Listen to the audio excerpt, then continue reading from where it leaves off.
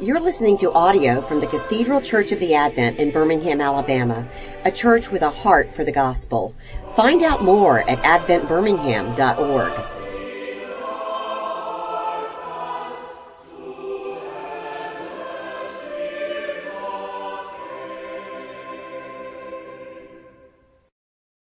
Dear Heavenly Father, thank you for this beautiful day. Thank you for all of the gifts that we have been given, especially during this Thanksgiving week. We are grateful for our many blessings. We also ask that you help us be mindful of the lessons that we teach our children, especially when it comes to technology, and help us to be mindful of the role that technology plays in our lives, both at home and elsewhere. Lord, we pray that you will provide us the wisdom and the courage to teach our children the correct way to use technology in a way that glorifies you and helps grow all of us. We ask this in your precious Son's name. Amen. Okay, so for those of you who don't know, I'm Miller Gervin, and Cameron came up with this idea, and I think kicked it off a couple weeks ago. Unfortunately, I wasn't here, but to address the issue that technology, the role that technology plays in our lives as Christians, as parents. And last week, I know Martin gave us a lot of really practical advice on how to deal with our cell phones and our kids, and how to put filters in place and turn things on and turn things off. And to be perfectly honest, I found it both very enlightening and also slightly terrifying. But we are here to discuss a book that I've read over the last couple weeks called The Tech-Wise Family by Andy Crouch. So Cameron asked me to do essentially just a book report. We are all really busy people, and I know not all of us have time or the leisure time to read a lot of books. So hopefully I will give y'all a good sort of summary of what the key takeaways are. And while I can't claim that we do all of this perfectly in our family, luckily Andy at the end of every chapter gives sort of a reality check on his own family, and he doesn't really do all of it perfectly either. So we all fail in certain areas, but hopefully it'll help us be mindful about the role that technology plays. So, Tommy, if you'll go to the next slide for me, that would be great. Sorry, I don't have a clicker, so. I am your clicker. Tommy is my human clicker. So, essentially, the book talks about putting technology in its proper place. And I know there's going to be a lot of words on these slides. I know you all can read, so I'm not going to read it to you. But something that he sort of in the introduction and the foreword really dives into, that pervades the rest of the book, is nudges versus discipline. And nudges usually, I would say, for the purposes of this, take the form of a more negative nudge, whether it's a notification by our phone or sitting in a restaurant and a TV is playing over the person you're having dinner with's shoulder, and you're watching the TV just because it's flashing bright colors rather than listening to the person you're talking to. So there's small changes in the environment that make it easier for us to make the choices we want to, or maybe those that the environment wants us to make. One of the examples of a nudge that I thought was interesting was Andy's wife puts a salad on the table every single night. Now, if when the salad goes around, everybody kind of takes some and they eat it. That's her nudge towards eating healthily. If the salad weren't there, they probably wouldn't go asking for it. But just by virtue of it being there, usually they eat some of it. So I was like, okay, I can understand that. So discipline comes with, developing really the God-centered character and the strength to make good choices. And I think a lot of this revolves around the family that we have, both nuclear family and church family. In having the support network around us to have that discipline.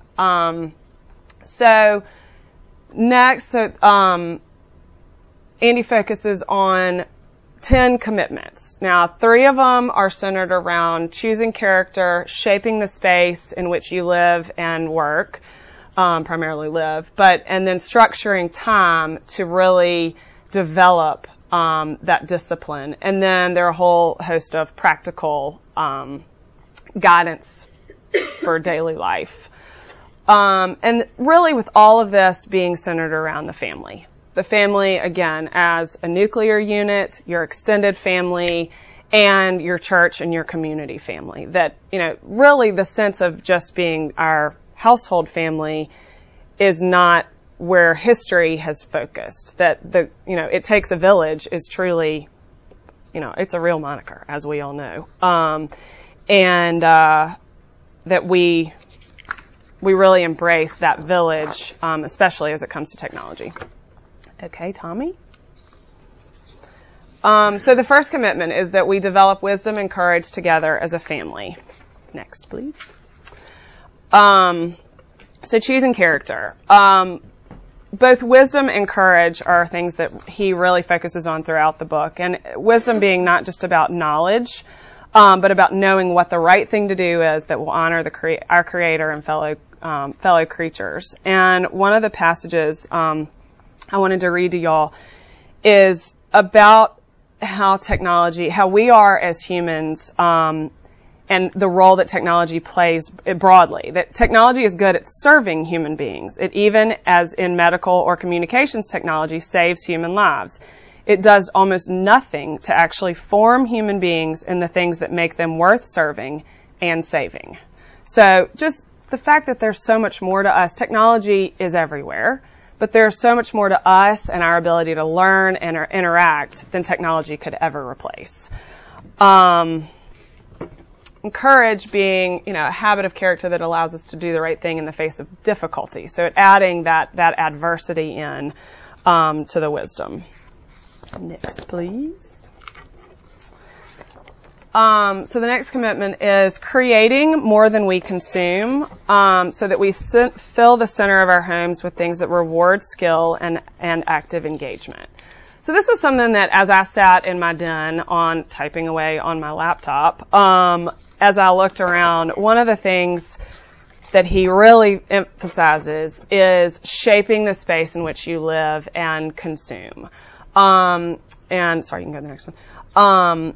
And creating a living area, basically making the center of your home something that is largely free from visible technology. So, for example, and we'll get to this a little bit later, but Andy they didn't have a TV in their house until their youngest child was 10 years old.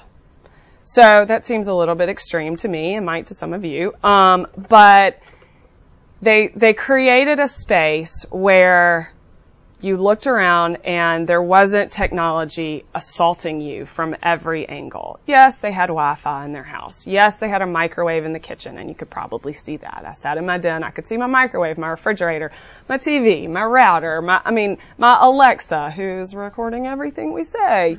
So we are not good examples of this, but I thought that was an interesting way of he likened it to the hearth being the center of sort of the pre-technology home, and now we have a furnace that passively heats our homes, cools our homes, and the hearth is sort of lost from our modern technology. Our modern lives. So the nudge in this was to make make the place where we spend the most time a place where easy everywhere is the hardest to find. So it really creates. It allows people to think creatively, to engage with each other, as opposed to just sort of passively being together. And again, I'm going to do this throughout this talk, because I think there are a lot of passages that are worth repeating. Let's see. Hold on. There was one. Oh. So he says, what makes the things on our first floor valuable is not their price. Instead, it's the way each thing asks us, our children and our guests, to bring creativity and an imagination to life together. So, okay, next. And y'all can stop me at any point if you have questions or want clarity on anything. All right. The third one is around structuring our time so that we are designed for a rhythm of work and rest. So 1 hour a day, 1 day a week, and 1 week a year The Crouch family turns off their devices and worships, feasts, plays, and rests together. This was something that really resonated with me because we have a policy of no toys at the table. And that includes our phones, and often love my husband, but he is the hardest to get to put his toy away. And so we try and use that 1 hour of dinner time as sort of our 1 hour a day. But then thinking through 1 day a week, 1 week a year of going completely, as much screen free, tech free I think is ideal, but I think that's sort of hard to do with current situations. But you don't mind going to the next one, Tommy? Crouch spends a lot of time talking through the difference between work and toil. And a lot of what we do now is not necessarily work, it's a lot of toil. And then also leisure versus rest. And that for him, really taking a step back from his phone, his inbox, computer, everything allows him to rest. That when we sit at our phones, even when we're resting and we're scrolling through Instagram or Facebook or, answering friend emails or whatever the case may be, we're not actively resting. We're comparing ourselves to others and their seemingly perfect lives, and we're thinking about what our next recipe we're going to cook and how we're going to look that up, and maybe that's just me, but we're going through all this stuff. We're not really resting. And one of the things that Crouch does, and I had some friends visiting last night, and we were all talking about this, and when they go on vacation, he sets a filter so that every email he gets goes into the trash. And his vacation out of office is, I'm sorry I'm on vacation, I will never read your email. So that when he gets back after his vacation, he doesn't have all these emails piled up, and he doesn't spend his vacation thinking about all the stuff that's piling up while he's gone. So I don't know how practical that really is maybe if you work in an office where you're only interacting with the people in your office. But for me, as an example, I work with people all over the state in all sorts of different, different worlds, really. And that would be very difficult, unless obviously I explained in my out of office that I was truly trying to rest rather than just leisure. But I thought that was interesting, and he acknowledged that not everybody has the capability to do that, but that it would be kind of nice to not have to worry about all the stuff piling up while you're on vacation.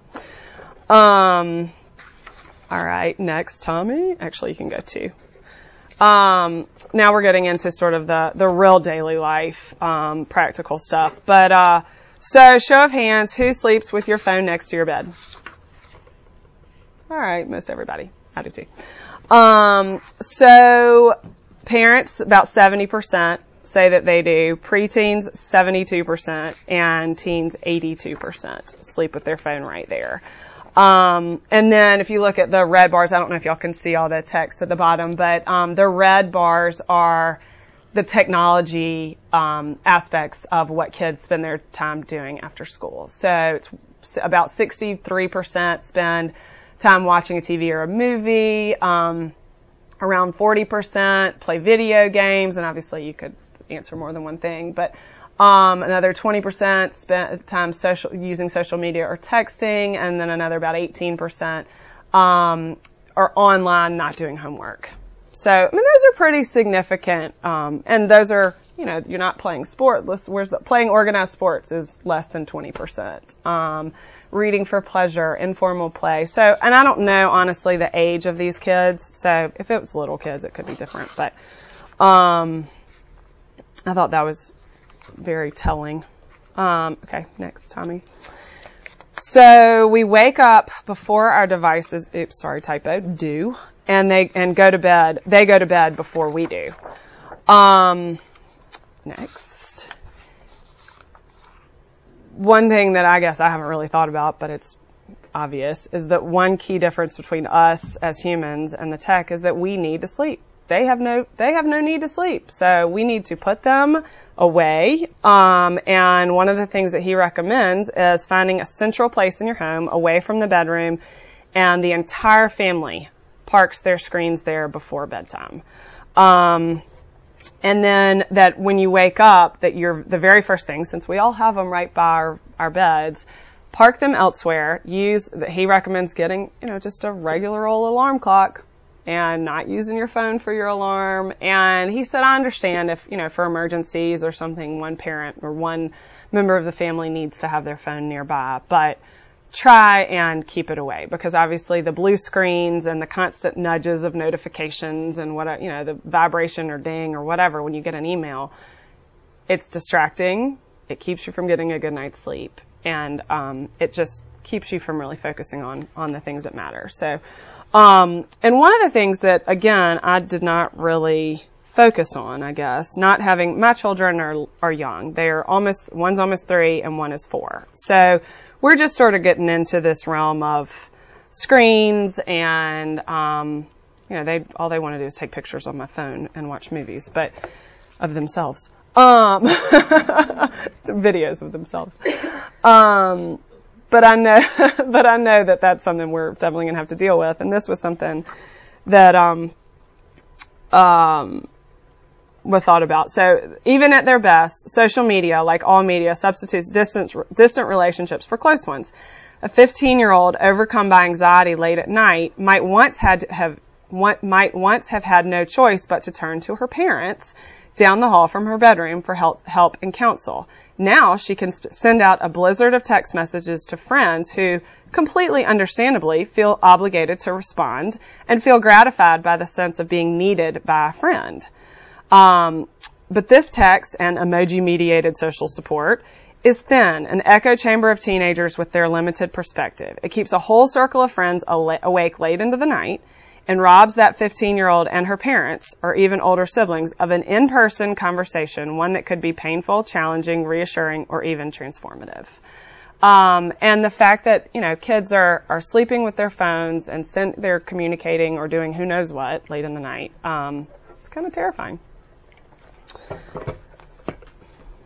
Next. So this is one that I kind of struggle with, I think. And I think that given how much emphasis, at least I hear, that the elementary schools place on technology and having your own, iPad or tablet at a young age, that most people at school have them, they aim for no screens before double digits at school and at home. Let me go to the next slide, Tommy. So he focuses a lot on how we are brains and bodies, but those cannot work alone, and that physical activity engages our brains in ways that mere thought or contemplation do not, and that we can't refuse to acknowledge that our kids are going to be inundated by technology at some point, and they're going to have to use it in their everyday lives. They're going to have to use it at school, but really trying to help them learn how to learn, as opposed to the technology, putting them in front of a screen or letting them learn via technology, because it makes it too easy. It's designed to distract. It's designed to keep our attention, which means that it sort of constantly makes things easy, and we learn it too quickly, I guess. And that the beauty of the difficulty occasionally in learning is removed when we use too much technology. And one he said, I recognize that this is difficult. This is something that, especially as your children go to other families' houses and they go to on vacation or whatever, it's everywhere. So one of the things he says is try and engage your church or your small church family, whether that's a small group or your neighborhood, to be with you in this ability, this attempt to keep screens away. And that, in the face of all of that temptation, that we try and eliminate passive screen time. So just having it on in the background when nobody's paying attention. Just leaving the TV on all day. Reducing or eliminate unaccompanied screen time. So if you are going to let a young child use a screen, to be present with them. Make it a very intentional use of technology. And then reducing social screen time, because as we all know, that just constantly leads to comparing to others and getting upset when you're not included in somebody's birthday party when they post it on Instagram or whatever it is. Next. How am I doing on time? Oh, I'm going to get finished early. Sorry, I'm kind of flying through this. So number 6 is that we use screens for a purpose and that we use them together rather than using them aimlessly and alone.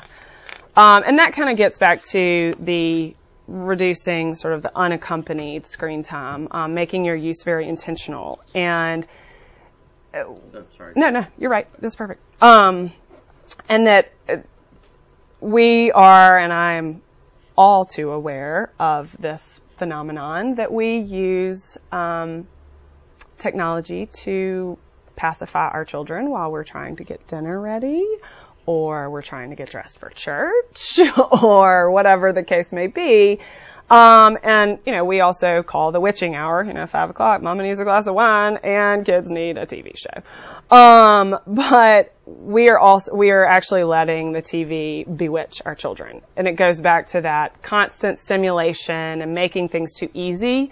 And that the more we try and entertain kids, the less we actually are, and the less they have the ability to entertain themselves. So making devices you use on purpose, not something used aimlessly and frequently. And again, there's a passage here. Hold on. It's at 143. He's talking about adult entertainment and being like adult TV shows, not of the other variety. But he says the same is true. We get bored far more easily than we once were, because we're just harder and harder to satisfy. We're getting, news clips and very small sound bites. The attention span is less and less. Thank you, Twitter. But he says the same is true in thoroughly adult entertainment. 20 years ago, The Sopranos was a critical favorite and an audience hit, in part because of its boundary-pushing depictions of sex, violence, along with its intricate plots of jealousy, loyalty, and betrayal. As I write, the hit show of the moment is Game of Thrones, whose level of psychological drama, not to mention lurid sex, violence, and violent sex, make The Sopranos look like something from an age of innocence. A world in which The Sopranos can seem innocent is a world ratcheting its way towards being unable to be shocked by anything, which is to say, a world completely full of boredom. That really hit home. He's right. The fact that we sort of see The Sopranos as not that bad, whew, maybe that's just me, but that seemed like a lot. Next. Car time is conversation time. And we'll get to this, and I was thinking, all right, well, we listen to music in the car. All right, that's not, it's not that bad. I'm, of course, streaming it through my phone, through the, whatever. But, if you'll go to the next one, that would be great. No, that's fine. But really, we need to focus on strengthening conversations. And he cites a study where it says that the first, you really don't get to the meat of a conversation until you're 7 minutes in. So that, you talk about the weather, you exchange pleasantries, how the kids, how's your parents, da-da-da-da-da. Well, then you get into the substance 7 minutes in. And you think about how few of our conversations last 7 full minutes. Very few. But usually the car ride is longer than 7 minutes. and you're kind of have a captive audience. You're all physically close together, and it's a chance to really sort of dive deeper into some subjects that you may not necessarily have time to cover, want to cover, but it's a time to really develop relationships. And this, I never really thought about the fact that conversations are lessons in improv, because you don't know what's going to come out of someone else's mouth, and then you have to respond. And you also are not really positive what's going to come out of your own mouth. And I think the more you practice it and the more you do it, the better you are at it. So that was interesting. And then he talks about, we'll get to music, and singing. This, number 8, gets back to sort of the graphic nature of what our kids and what we are exposed to. That spouses have one another's passwords and parents have total access to children's devices. And I know Martin talked a lot about this last week. But I don't need to tell y'all sex is everywhere. It's easy to get, through technology, and difficult to avoid. And I was kind of blown away by these stats that 30% of all internet traffic is porn. And that 62% of teenagers say they have received a nude image on their phone, and 40% say they have sent one. And much of that ease of access has resulted in the family being reconfigured. Whether that's pervasive porn resulting in parental marriage issues, but 1/3 of the children in the U.S. live without their biological father at home, which Crouch gives a whole host of stats about, the ways in which that impacts children. And that we really, if we spend our lives trying to avoid sex and technology, and we try and, avoid porn, all this, that's not the point he's trying to make. The point is, yes, we try to avoid it, but that we also create a healthy immune system in our homes, that there's accountability, transparency, and visibility with technology. That the family computer is, sorry, Ginger, can you see it? That the family computer is screens out so that anybody using it can see. That, the kids know, that at any point, a parent can look at their phone and see what their browsing history is, or see what their text messages say, or, go to Snapchat or whatever.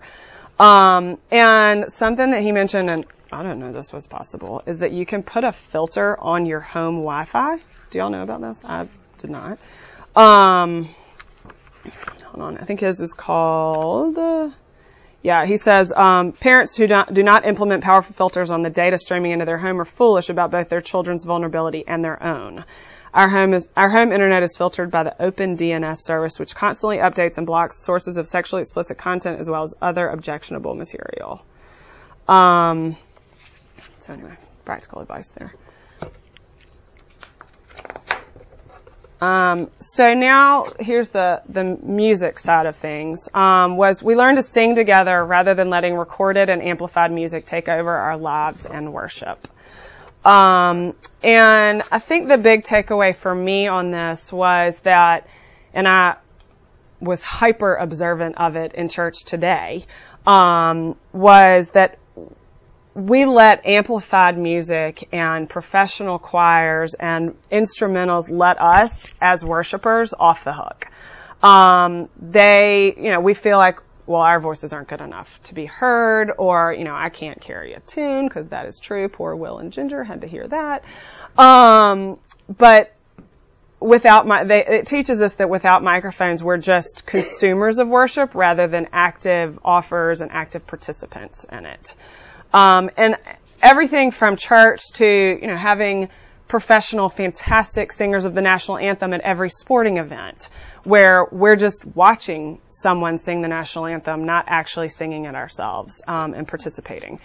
And then also, in the car, rather than teaching our children various songs or hymns or anything that we might, sing with them, we're just, piping music in for our own enjoyment. And the last one is that we show up in person for the big events of life. And we learn how to be human by being fully present at the moments of greatest vulnerability, and that we hope to die in one another's arms. And I think his point in saying this is that, technology has allowed us, whether it's airplane travel, has allowed us to go further away on vacations, or further away to college, or live further from our families. And then we look at Skype or FaceTime as a substitute for human contact.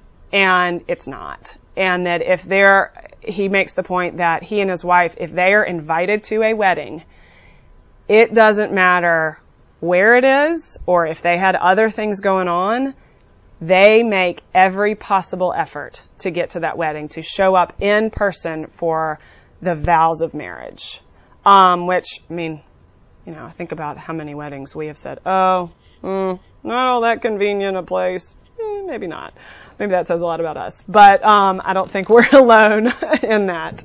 But showing up and being there in person is something that I think is really, really important, and he emphasizes that a lot.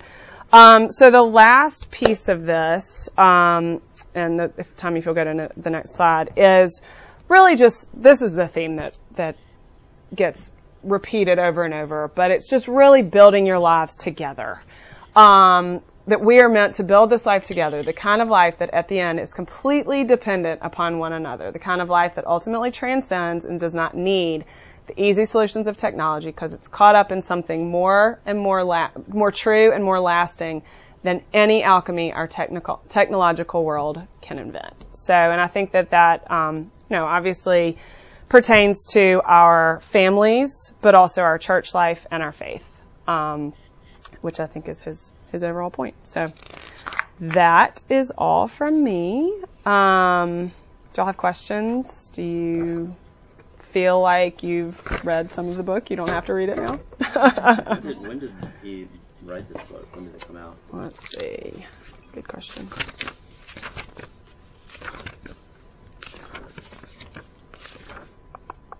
This year. 2017. Yep. Can you get that book at our bookstore? That I do not know. I don't think so, actually. I'd be surprised, just because Cameron offered to order it for me. Well, but he was going to have it delivered to my house, but then he forgot. But nothing like using Amazon Prime to have the TechWise family delivered to your house. Don't have to go to church to the bookstore. But it might be. I don't know. But it's good. And it really made me think a lot about and be much more observant about how really present technology is in everything that we do. So, anybody else? Yes, Abby. I think it's a good reminder that I like how you said technology can bewitch our children too. Yeah. And a reminder that we're not beholden to technology. The world doesn't have to tell us how to use it and how to engage in it. Our oldest is almost 15. He says he's the only one in his 7th grade class without a phone. But I don't see why he would need a phone. So, even though every other child in his class has a phone, and yes, he feels left out, I still know at my core that the best thing for him is not to be Snapchatting, and not to be on Facebook, and not to be, I'm there. He doesn't need a phone to call me. He can use the home phone, or he can use the phone at school that the kids can use. But it's hard because even other parents are like, he doesn't have a phone. That's weird. Don't you feel like he's not safe? They're trying to tell me what I should think about technology. Mm-hmm. And I have to remind myself, I'm in charge. Technology does not own me. We don't do TV or computer during the week. It's just off, period. And, again, my kids are like, every other kid can watch TV whenever they want. I'm like, as we say, if all your friends jumped off Vulcan, would you do that too? I just have to believe that I'm doing what's best for you. I'll never regret, I think, withholding it. I think I would always regret just use it, have it. Okay, sure, I want you to feel like and fit in. I can't get to that point yet, but I have to remind myself, I'm in charge. If I can decide, mm-hmm. Culture doesn't have to tell me what to do. And that's one of the things that he says about, seeing if you can he said, I realize it's going to be really difficult, especially for those kids that at school are bombarded by it, and every kid in their class has it, and they're the outlier. He said, we were blessed with a school system that didn't emphasize technology as much, and also with a church community that rallied. Everybody sort of read this book, or not read this book, obviously, because he wrote it, but took that sentiment to heart, and everybody was sort of in it together. And I think there's a lot of merit to that in not creating outliers of our kids, because, Lord, they've got enough pressure. It's hard. I mean, it's really hard, I know. And I agree. I applaud your efforts at keeping it out. So, Tommy? I had two thoughts. One is I really like the emphasis on that, and I get Martin's. I was at Martin's last week. Like, there's obviously a lot of things that we need to be doing for our children, but, or at least I can speak for myself, I'm terrible.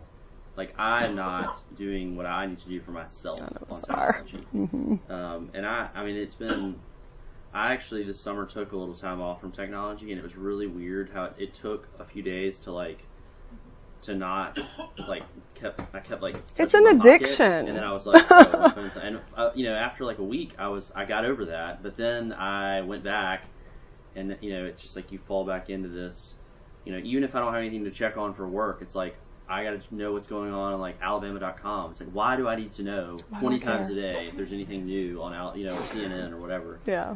So I think it's very convicting to like try to think about what technology, like when we talk about the subject, a lot of times it sort of seems like, well, we are adults, so we know how to handle technology, but like we got to help our kids. But really, we're in a lot of times worse shape than they are.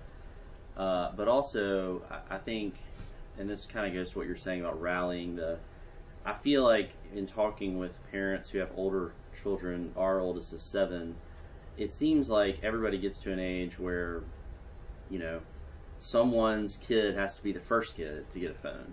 Like you're at the stage where like everyone has a phone except for your kid, but at some point there's like the day where the first person gets a phone.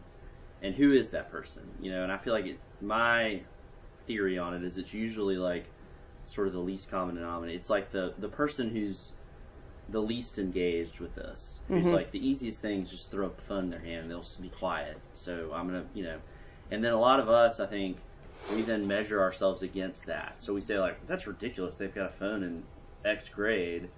So it's kind of like I've got to wait some amount of time till I can be like, all right, well now most people have them, so I've kind of got to go along with it. And that to me just is very disheartening that like the driver of that decision, that's obviously a very important one, is the person who cares the least. And I definitely admire and feel like there's always going to be a part of us where like we've got to make decisions for our families and say like, I don't care what everybody else is doing, this is what we're going to do.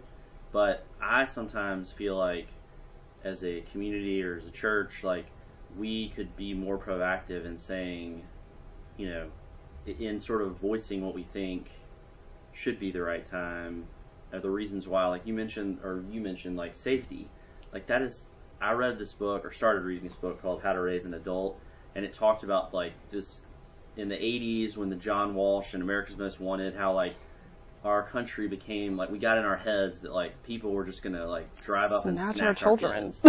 And like if you look at the stats, it's like 0.0001% of all kidnappings are from like strangers who just show up and grab somebody. Yeah, I mean every Amber Alert you see is where they're with their father or their cousin or whomever. Despite that reality, I think like the whole safety thing is such a like straw man. Like people are like, well, I mean, I got to give my kid a phone because what if they walk like half a mile up to the village and so they're in Crestline Village? It's like, So anyway, I just think I don't know what I'm saying other than I think that this is a really good topic, and I think the more we can, as a church community, and maybe as a community at large, like in our schools and stuff, kind of not let the conversation or the indoctrination of technology happen from people who aren't being thoughtful about it better. And Tommy, we're looking for that. We're looking for that as a community. We're looking for the advice of this is the best. I know what you're saying, what you're trying to say. We're looking for it. We need it. May. I was going to say one thing that you touched on that really is probably the biggest thing for me. I don't even know if I ever put it together with technology thing is the art of conversation. Mm-hmm. With two teenagers, and I know teenagers don't, you know, but I feel like their whole life, I think, I'm trying to teach them how to conversation. They don't. This generation has a hard time having a conversation. Mm-hmm. Well, and you think about everything. I mean, standing in the grocery store line, you could, in theory, have 7 minutes standing in the line at Publix, but you're scrolling on your phone, not interacting with anyone around you. On the airplane, same deal. I mean, the number of times I remember in college, pre-iPhone, having what my husband calls single-serving friends. And one of them lived here in Birmingham and offered me a job 2 weeks later. Like, because we'd had a great conversation on the airplane. That doesn't exist anymore. You don't just strike up, really. I mean, most people don't just strike up conversations. Yeah, it's like, I'm going to put my headphones on and look away. I mean, so you're right. I mean, the art of conversation really is lost, especially with kids. It's just hard to draw them out. And I think the car, I really liked the idea of sort of outlawing some level of technology, especially as my children get older. And hearing about what went on in their days and knowing, getting deeper into just, I played on the playground with so-and-so and my teacher told me this. And that's where you learn about, mean girls or bullies or whomever or what issues they're having and really trying to draw them out, beyond those 7-minute pleasantries. But anywho. All right, bells are ringing. Thank y'all. Thank you.